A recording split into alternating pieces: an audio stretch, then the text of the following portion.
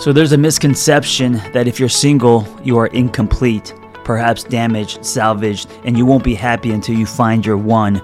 And that is not true. That is bullshit. It is a message that has been fed to us by media and advertising. The truth is, when you're single, you have the richest soil for growth. That's why I created this podcast. And unlike other podcasts, this one is host-driven, not guest-driven. That means I will be rotating health and wellness experts 3 times a week to give you the giant box of wellness crayons, not just the primary colors, so you can start building a meaningful life. It's time to give singlehood a cape.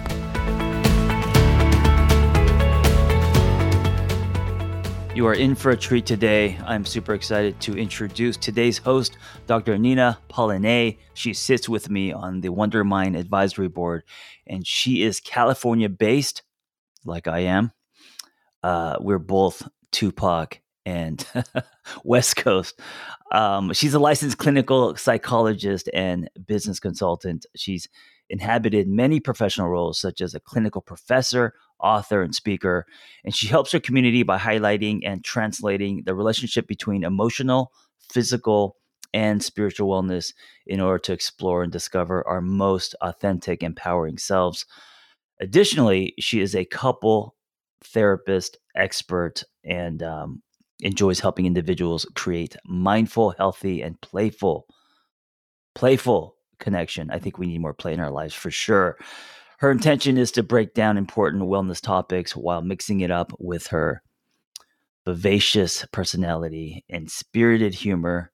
Dr. Nina can be found on Instagram at DrNinaPolyne.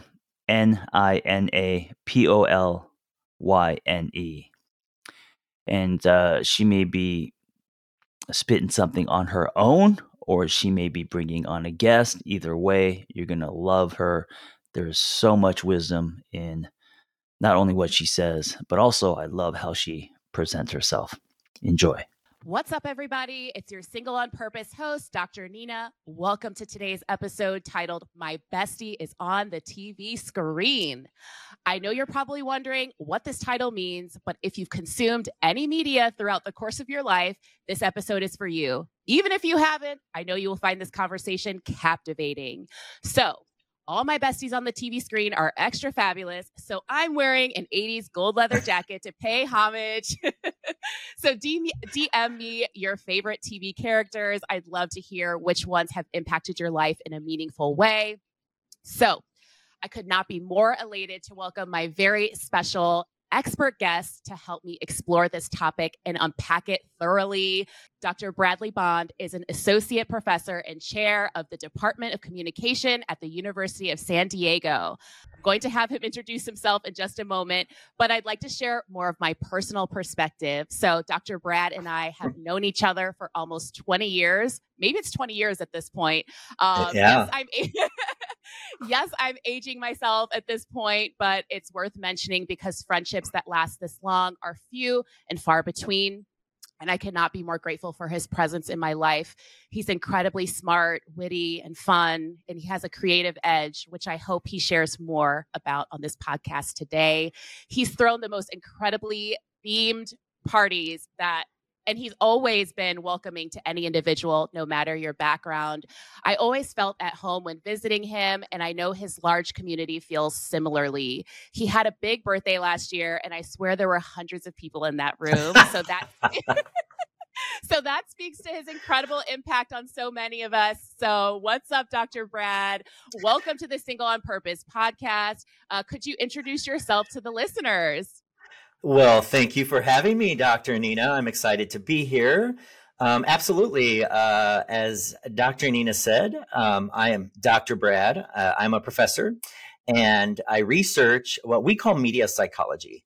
So my work looks at how media influences our attitudes, our behaviors, and our beliefs, specifically for me, entertainment media. I also do a lot of work on marginalized representation and how individuals are depicted in the media and how that influences our own identity or our beliefs about others.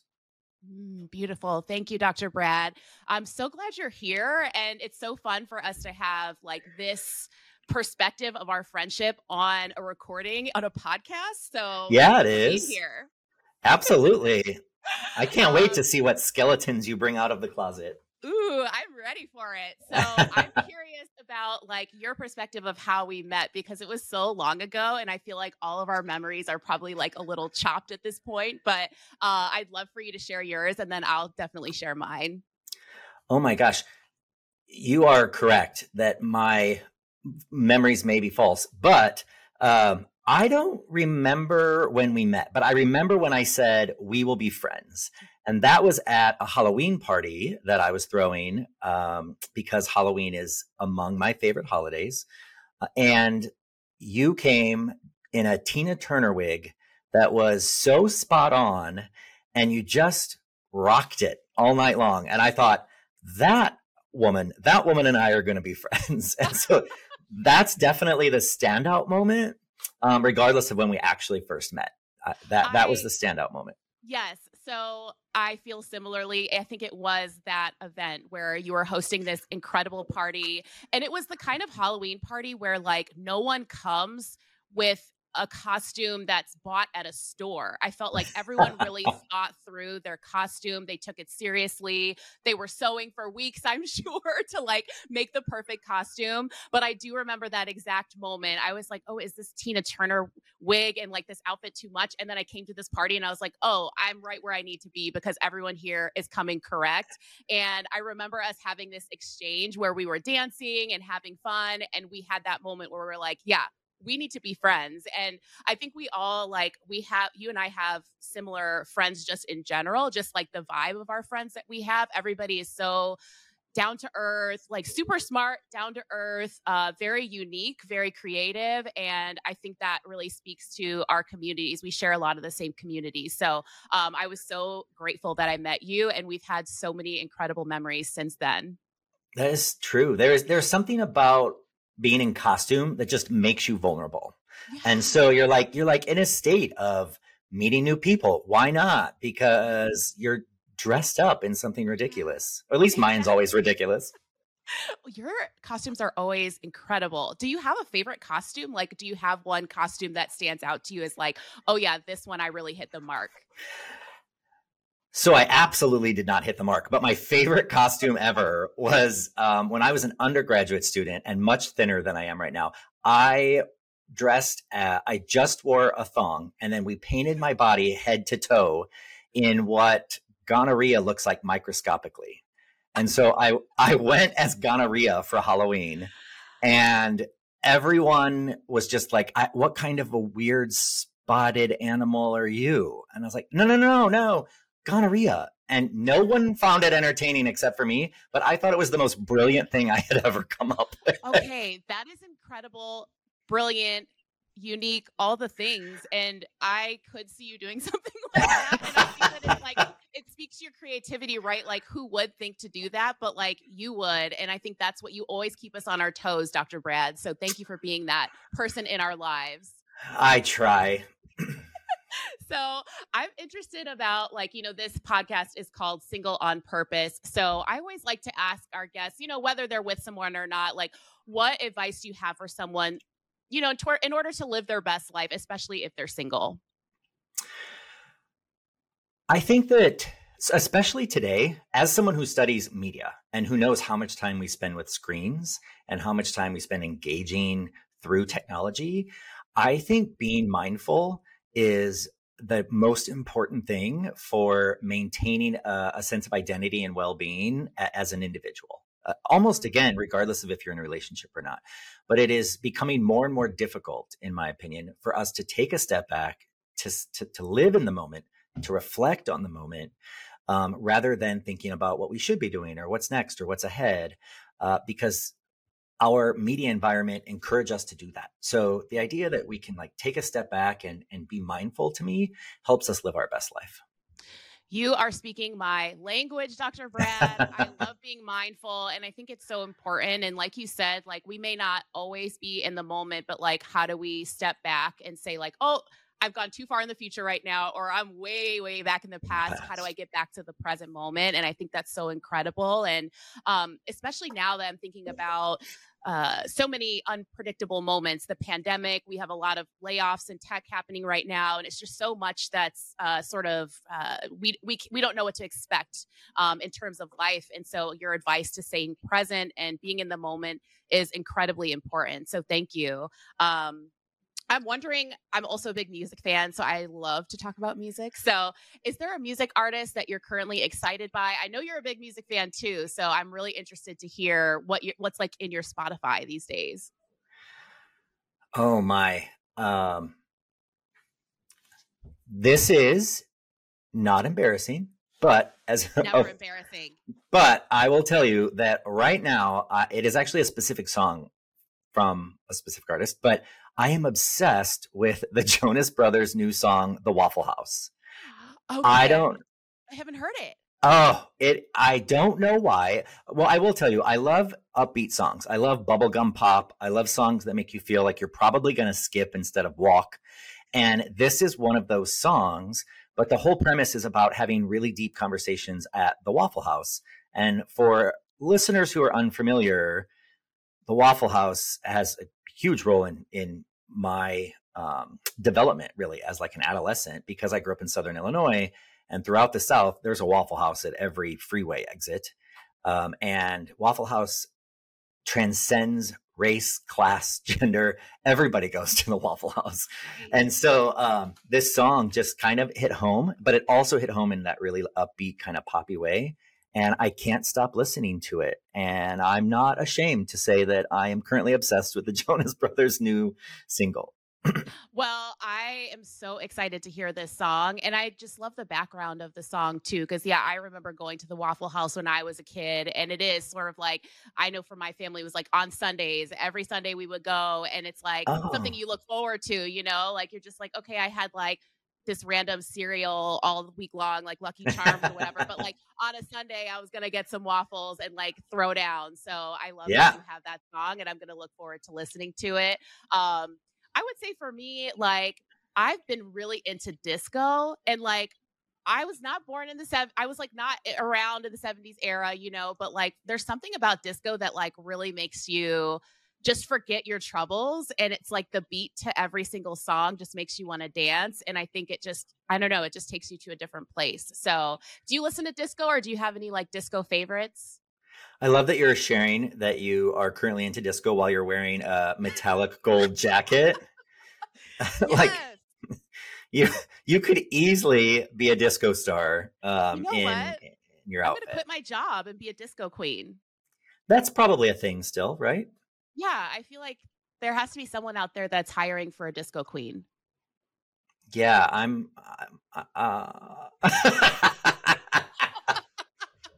You tried. I don't know. I did, and I had nothing. I don't know. Maybe try check Indeed.com, see what's happening. Yeah, check that out. But the jacket checks. The jacket. Thank you, Brad. That means a lot coming from you. I appreciate your compliment. So in terms of celebration, I've been like really into celebrating myself, and it's become a practice for me, because I am, like you were kind of saying, like I'm one of those people who I think a lot about the future, my goals that I'm setting, and every year I'm kind of like, okay, what are the goals that I want to hit for this next year? And I've, in the course of my life, spent less time thinking about all that I have accomplished, either on my mental health or just like, you know, tangibly what's happening in my life. And so I've been spending a lot of time thinking about like, how can I celebrate myself and take in those really beautiful moments. And yeah, like kind of suit myself up a little bit. But I'm curious how you do that for yourself. Like, how do you celebrate yourself? So that's such a great question. The first thing that comes to mind is that I have a sweet tooth. And so I will celebrate myself in both kind of very small, minute kind of ways, and in really bigger kind of life objective kind of ways with sweet treats. So actually, on my way into the office today to chat with you, I said, I get to talk to Dr. Nina today on this podcast, and I'm so excited. And that's an accomplishment that I'm so excited to do and proud of. So I stopped and got coffee at one of my favorite spots that I only reserve for days that I feel like I can reward myself. And even those small things like that are really meaningful to me. So my favorite donut shop, my favorite coffee shop, my favorite candy shop, those are things that have to be taken in moderation. And so I find that if I use those as a way to celebrate me and my accomplishments, then it works. Yeah, I think that's really good that you do that, because otherwise every day is Groundhog Day and we're just like Yeah. kind of running through the mud. And I love the fact that you kind of stop and celebrate yourself with something like a treat. Like I love the coffee. I know you're a big coffee fan. So is it hard for you to just like hold off for those special moments? It can be, yes. And those moments where it is hard, you have to remind yourself that that life is difficult and that we all have obstacles, and that maybe I need to like reevaluate what I'm rewarding myself for, right? It doesn't have to be a monumental occasion. Right. It can be something that, I think it wasn't long ago, I had a to-do list of like 6 things for the day, and I accomplished 2 of them. But I told myself, you not only accomplished those 2, you managed to do them well, and you didn't get the to-do list done, but you made progress, and that's worth rewarding. And I think that that's really important. That's so important. And I think we lose sight of that. So if you're listening out there and you feel like, oh, I really didn't accomplish much today, take Dr. Brad's advice that even if you accomplish something small, maybe if it's you just woke up and you got out of bed that day, that's worth celebrating. And so thank you, Dr. Brad. I think that's really incredible. And I think we can all use some of that in our lives. So I'm ready to get into the episode and hear more about your profession, Dr. Brad, what you do, and why our bestie is on the TV screen. So are you ready to do that? Absolutely. Let's go. So Dr. Brad, my first question is, I'd love to explore with you, why do we care about our perception of TV characters? Like, why do they even matter? Yeah. So as I mentioned, my research is in this subfield in communication that we call media psychology. So we are studying the influence of media on the way that we think. And I became really fascinated by a concept that we refer to as parasocial relationships several years ago now, when I was studying how teens learn about sex from the media, sexual norms, sexual behaviors. And we know that teens turn first to their friends to learn about sex, and second to the media.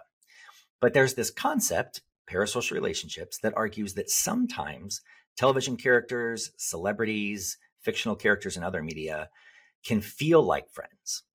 We can develop this social emotional bond that's very similar to a friendship with people who we've never met in real life. And in the case of fictional characters, who may not even exist in real life.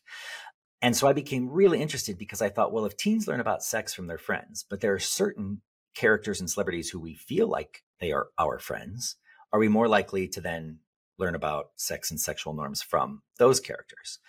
That led me into this rabbit hole of studying this concept of parasocial relationships. And I find it particularly fascinating because I think I am so invested in my own relationships. And I was a TV kid. I have to admit that I was raised by a single mom, and that TV absolutely was a parent for me. And we often joke in social science that, we don't do research, we do me search, and that there's something about the research we do that is that stems from our own experiences and our own lived experience. And I think that that's true for me. I have had a long relationship with television and became really interested in this idea. Arguably, evolutionary wise, these relationships exist because television and media in general have evolved at a much more rapid pace than the human brain.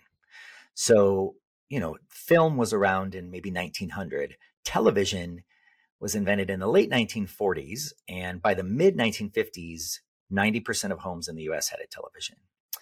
If you think about that, from the mid 1950s to today, television, video games, virtual reality, film have evolved immensely. And the argument behind why parasocial relationships exist is that our brains have simply not evolved at the same rate that media have. So when we see a person's face, we interpret that as a person. We interpret personhood, regardless of whether that's somebody you're meeting in real life or somebody that you're seeing on a screen.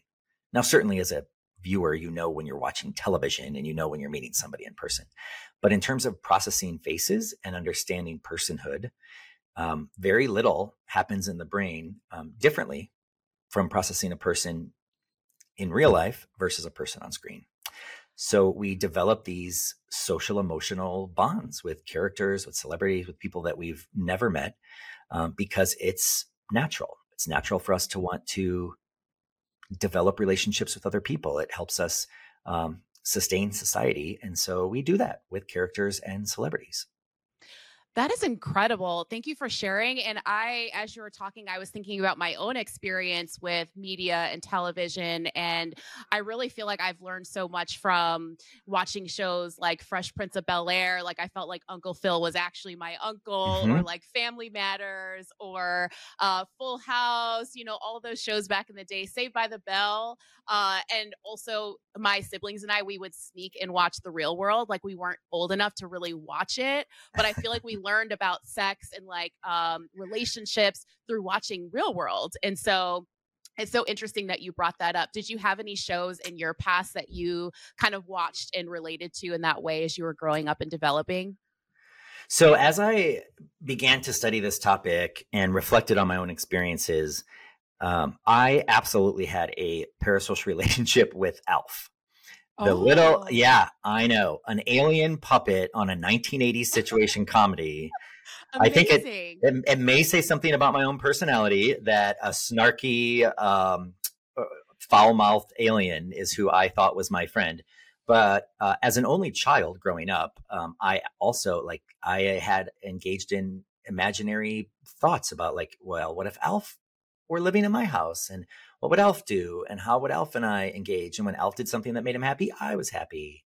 And when Alf did something that made him sad, I was sad. And that's formulaic for this idea of kind of having these relationships. So as a kid, that was absolutely kind of the strongest PSR parasocial relationship that I likely That's incredible. And now I have to go back and watch those episodes to see like the attitude, because I bet I can like make some connections because I know you personally. But yeah, it's really cool that you've also created a career for yourself based on interests that you've had, growing up. Like you took that and you evolved over time, and then you created a profession out of it, which a lot of people struggle to do. Sometimes they're thinking about like, okay, the pressure of my parents, and my parents want me to be this kind of individual or have this kind of career. So I'm interested in more of like, as you grew up over time, it sounds like you found your niche. What kept you there?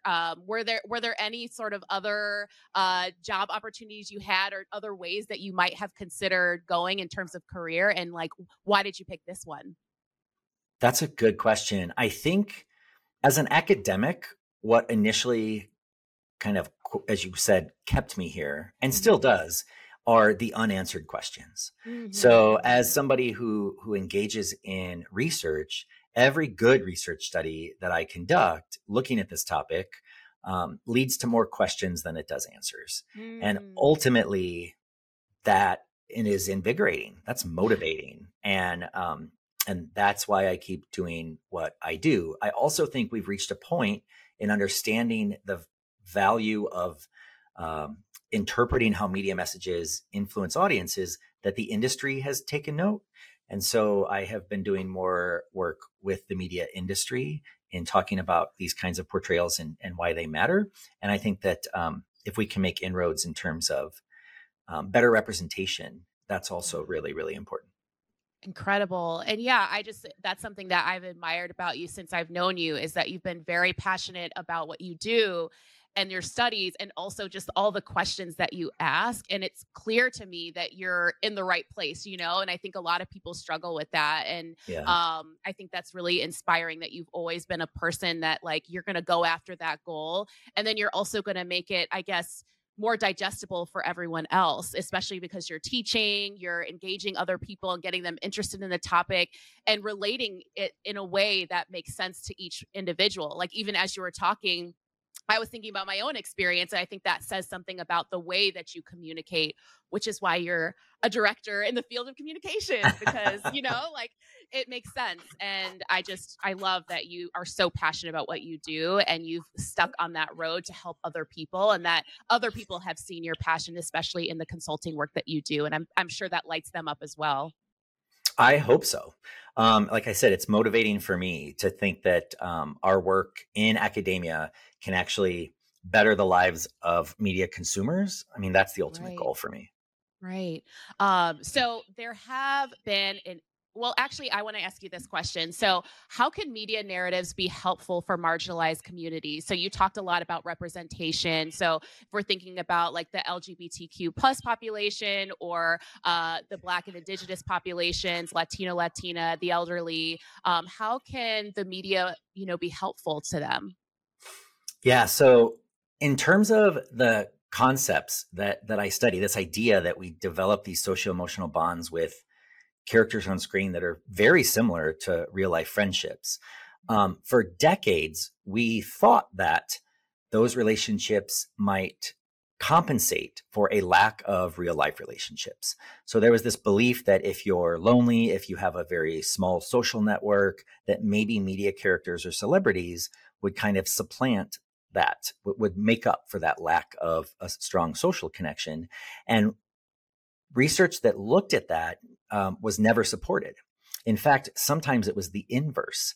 And over time, we actually made the argument that people who have strong social skills, people who have the psychological toolkit needed to make friends easily and to stay in contact with a lot of friends simultaneously, those are also the people that develop the strongest parasocial relationships. And that also is logical. That makes sense, that if you're just really good at making friends, then you're also really good at making friends with characters. But what I have found is that that idea of compensation does actually work if we're looking at marginalized populations. So some of my work with LGBTQ young people has shown that when they report that they don't have other queer people in their lives, they don't have other friends in their social network who identify as LGBTQ, that they are more likely to have a strong parasocial relationship with a fictional character or celebrity who identifies as LGBTQ. And that they also are more likely to report that if they could, they would turn to that celebrity or fictional character for advice on a range of topics, from school to relationships to religion, that LGBTQ youth who lack that connection in their interpersonal lives are really seeking it out in media representation. And so that compensation hypothesis, this idea that our media characters might compensate for a lack of social connection, not supported in the general public. But when we actually look at marginalized populations, we see that that is indeed true.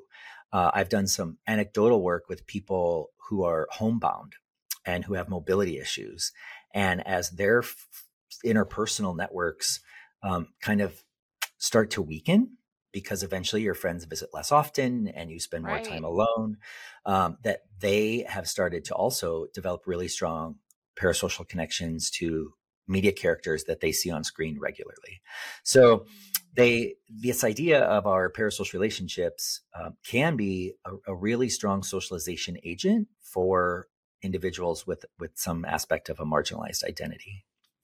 That's incredible to note, because I know there are some people out there that are like, media or like TV screen is just bad, But as you were talking, I was even thinking about the times that I've like on rotation worked with the elderly population, etc. Like they're in these homes like with four walls around them. Maybe they don't even have a window. Some people who are older and they're just bedridden and they can't even get up to get themselves a snack, but there might be a TV there and they look forward to the shows that they're watching. They might Yeah. like every single week watch a certain talk show, and it means something to them. So I think that's so important that you're sharing that. Yeah, absolutely. These connections are typically healthy.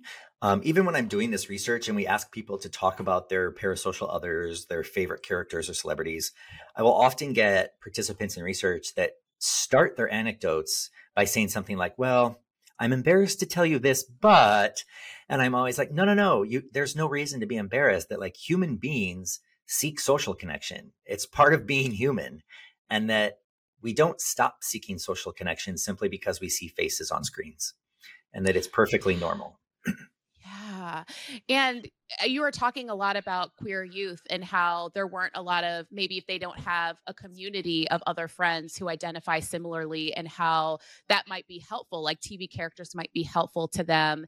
That's something that you've seen in the research and also like throughout just all of your research? Or is this like something that is just brewing now? Is this like throughout, like longitudinally, this is the case? Yeah, great question. So a lot of the studies I've done with queer youth are cross-sectional surveys. So we're correlating their parasocial relationships with other variables. And what we're finding is that the findings are consistent. So that Mm, for queer young people who are seeking that kind of connection or who have a yeah. strong social need, they're Mhm. finding those social needs on screen if they can't find them through their interpersonal network. So oftentimes So that, incredible. yeah, yeah.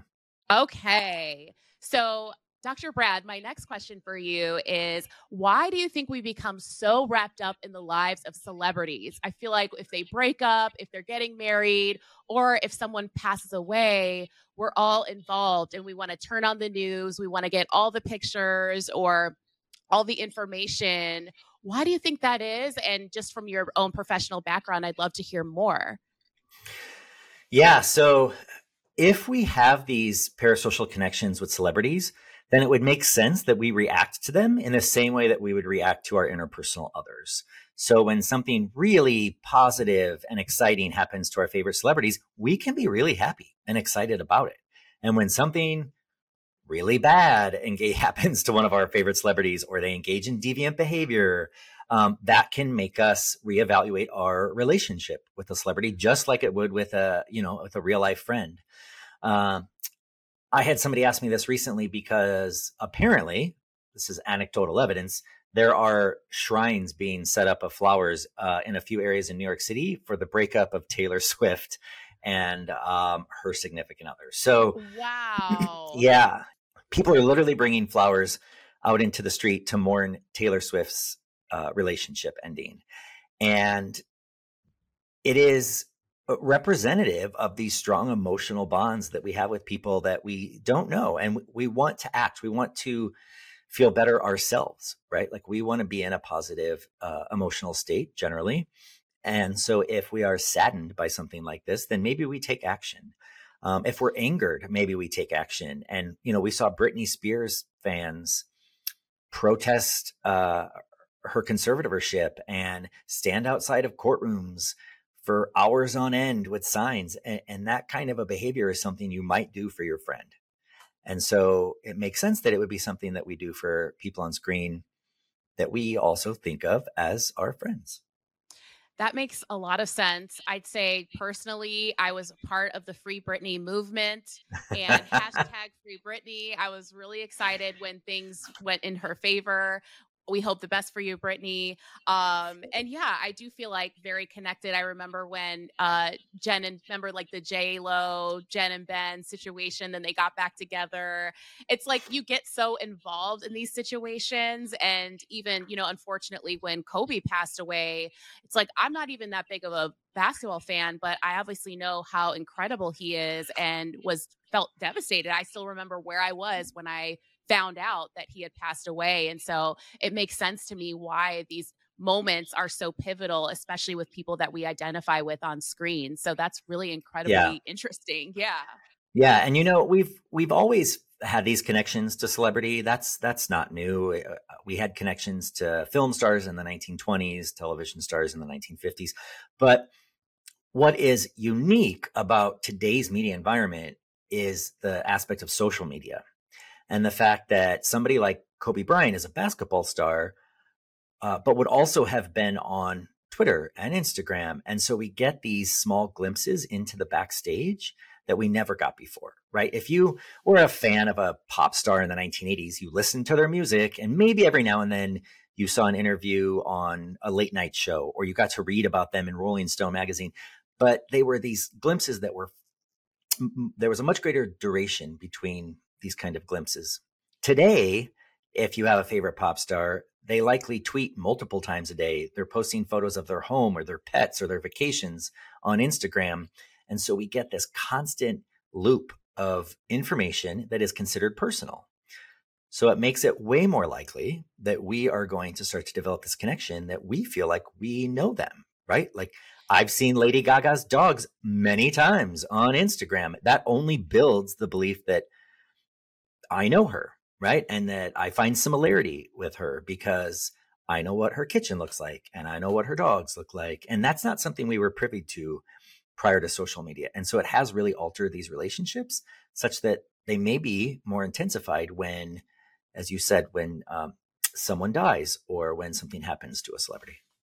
Right. And thank you for bringing up that point about the fact that it's not just TV, but how social media really expands what we know about celebrities, their lifestyles, what they eat, right? They're like tweeting about what Yeah. they ate for breakfast. So you like really know everything about these people. And so, yes, like we become really engaged and involved in their lives just as we would with maybe someone that we know personally. So that makes a lot of sense. And also it's a little creepy. Yeah. Yeah. And creepy, but also really wonderful that we can identify with them. But also, yeah, it's like you have like this.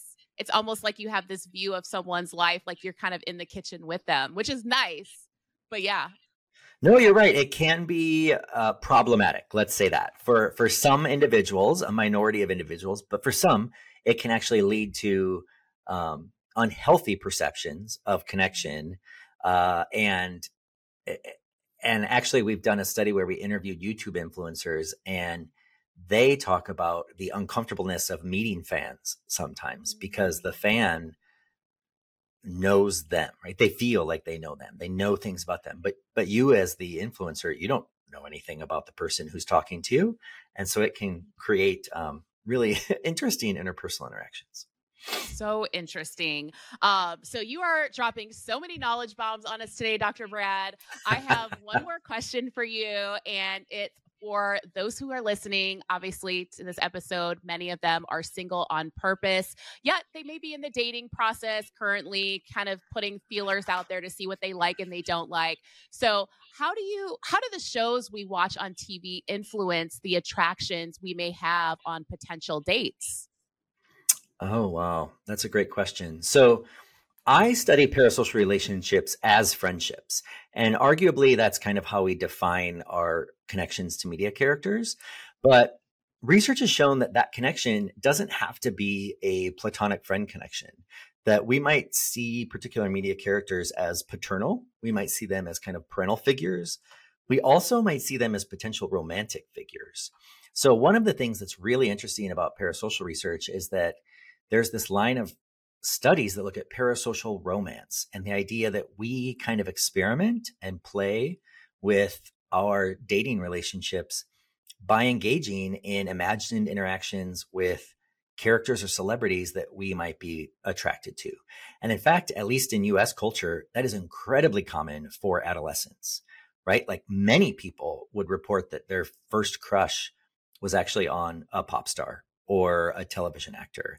And that as an adolescent, we then go through some kind of imagined interaction where we think about what it would be like to go on a date with them or make them dinner. And it's a way of experimenting with relationships that is incredibly low risk, right? There's no fear of rejection.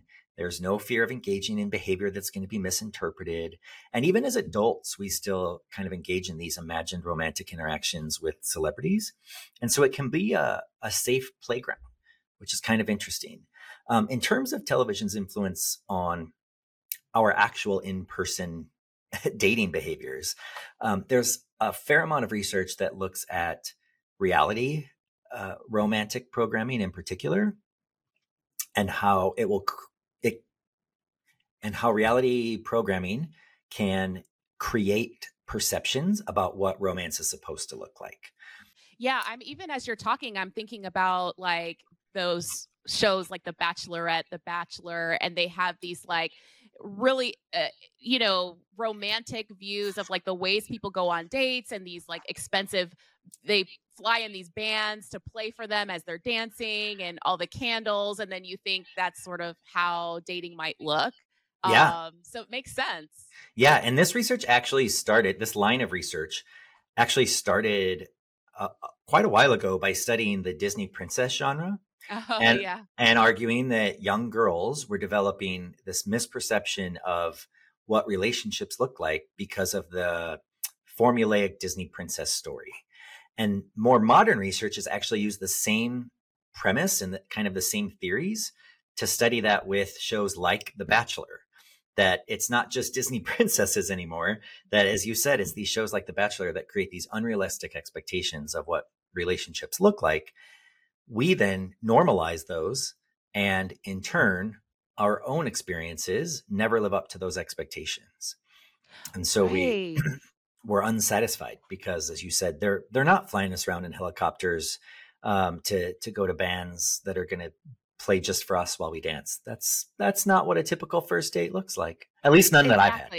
Yeah, same for me. I've never had a first date or any kind of date like that. And I was even thinking as you were talking about, I wonder, I don't know the research on this, but I wonder about how those kinds of shows like The Bachelor and The Bachelorette have shaped dating culture in general, because it's like you have these 30 contestants lined up and you're giving roses to only a certain amount of people. And how are we doing that within like dating apps, or like how are we approaching dating in similar ways? Or maybe we're not.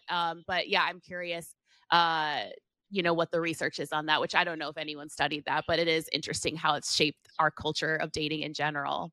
Yeah, absolutely. It absolutely has. And it has also shaped our definition of beauty and physical attractiveness. And so when we think about who we date and who we're interested in, these programs can really kind of shift what we consider to be attractive, what we consider to be attractive, who we consider to be attractive. Right. Everyone's just out there influencing. And filters galore, right? All the filters that we have. Absolutely. On social media now. Why not? Yeah. So Dr. Brad, this has been so enlightening. Thank you for sharing your knowledge with us. And also just thank you for being such an incredible friend. You're just amazing in all aspects. And I'm just so glad to share this room with you today, this virtual space. Right back at you, Dr. Nina. Every word. So where can people find you, Dr. Brad? Oh, people can find me at bradleyjbond.com, and you can learn more about my research or reach out and contact me there. Important. Yeah. And also, like, if anyone wants to do consulting work with you, they can go through your website as well. Yes, absolutely. Okay, wonderful. So you can find me, Dr. Nina, at Dr. Nina Paulinet on Instagram. I'll also place all of our information for myself and Dr. Brad in the show notes. Any final words or last words, Dr. Brad, from you? That's such a pressure-filled question. It could just literally be like, bye. I would say my final words would be to enjoy the moments that you have with the media, but don't let them take away from the moments that you have in the grass. Love that. So inspirational and wonderful. And I need to remember that too. So thank you all for listening. Remember, this is not therapy or medical advice, but we hope you picked up a gem or two for yourself or for a loved one. Remember, the more we work on ourselves and follow our inner compass, the better life is, whether we're partnered or single on purpose. Dr. Brad, thank you for an enlightening, super fun, and energizing episode. And also, thanks for being such a dedicated friend for many years. I wish everyone had a friend like you. Thank you, Dr. Nina. Pleasure to be here. I hope that episode was helpful. Hey, listen, if you want to share your singlehood journey, if you've gone somewhere and come back, if you have revelations and wisdom, please share your story. It's going to help other people. Nothing makes us feel more connected than hearing other people's stories. So just send me the audio of your story, and you can just record it directly from your phone and email it to theangrytherapist@gmail.com. Also, if you want our Single on Purpose newsletter, go to singleonpurpose.life. That's singleonpurpose, singleonpurpose.life. You will get tools and articles and other people's stories, and also Zoom links to private gathers. So if you want to join our community, go to singleonpurpose.life. Thank you for listening. Be well. We hope you tell a friend. Hey, before you go, I want to invite you to the Single on Purpose private community online. It's off of social media, no ads, no algorithms. We got forums, we got live groups, we got webinars, and we have social hangs. We also have offline in-person hangs happening soon. So check us out. Go to singleonpurpose.life. That's singleonpurpose.life, and I will see you inside.